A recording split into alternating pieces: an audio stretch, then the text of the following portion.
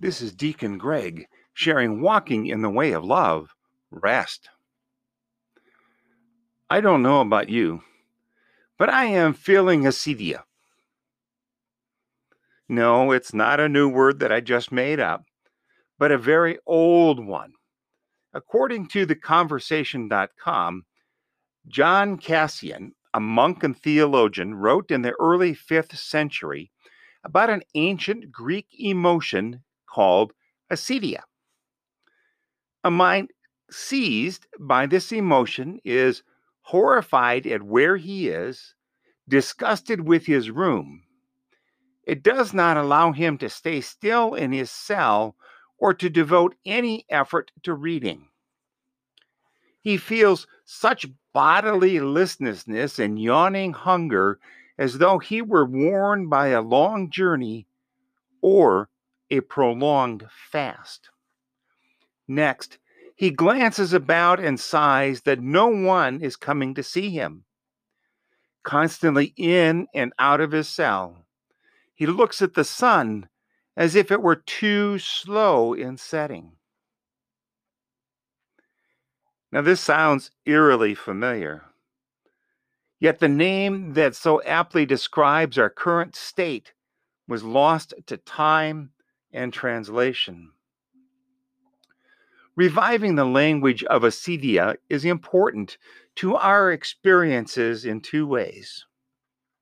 Well, he said 2 ways. I say 3, and I'll get to the third one. He said, first, it distinguishes the complex of emotions brought on by the enforced isolation, constant uncertainty, and the barrage of bad news from clinical terms like depression or anxiety.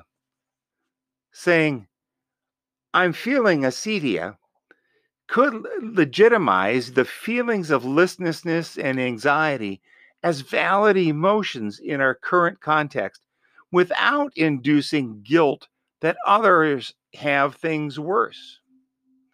Second, and more importantly, the feeling associated with physical isolation are exacerbated by emotional isolation.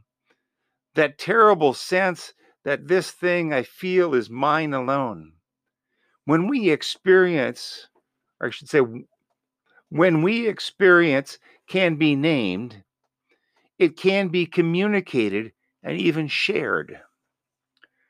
Learning to express new or previously unrecognized constellations of feelings, sensations, and thoughts builds an emotional repertoire which assists in emotional regulation. Naming and expressing experiences allows us to claim some agency in dealing with them. As we, like Cassian's desert monks, struggle through our own long, dark treatment of the soul, we can name this experience, which is now part of our emotional repertoire. Now, I would add a third reason to reviving this ancient word, kind of what they described up above, but I would say comfort and rest.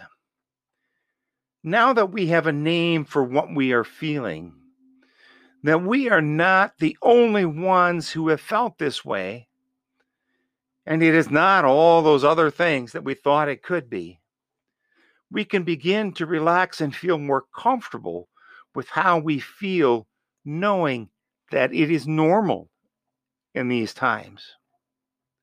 Knowing what to call how we are feeling also helps us to find rest in the Lord, to spend time with them and receive the grace and peace of their presence.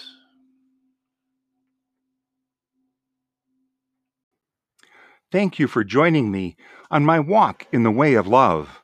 Until next time, may you stay safe and healthy, and let us live in the Lord's blessings.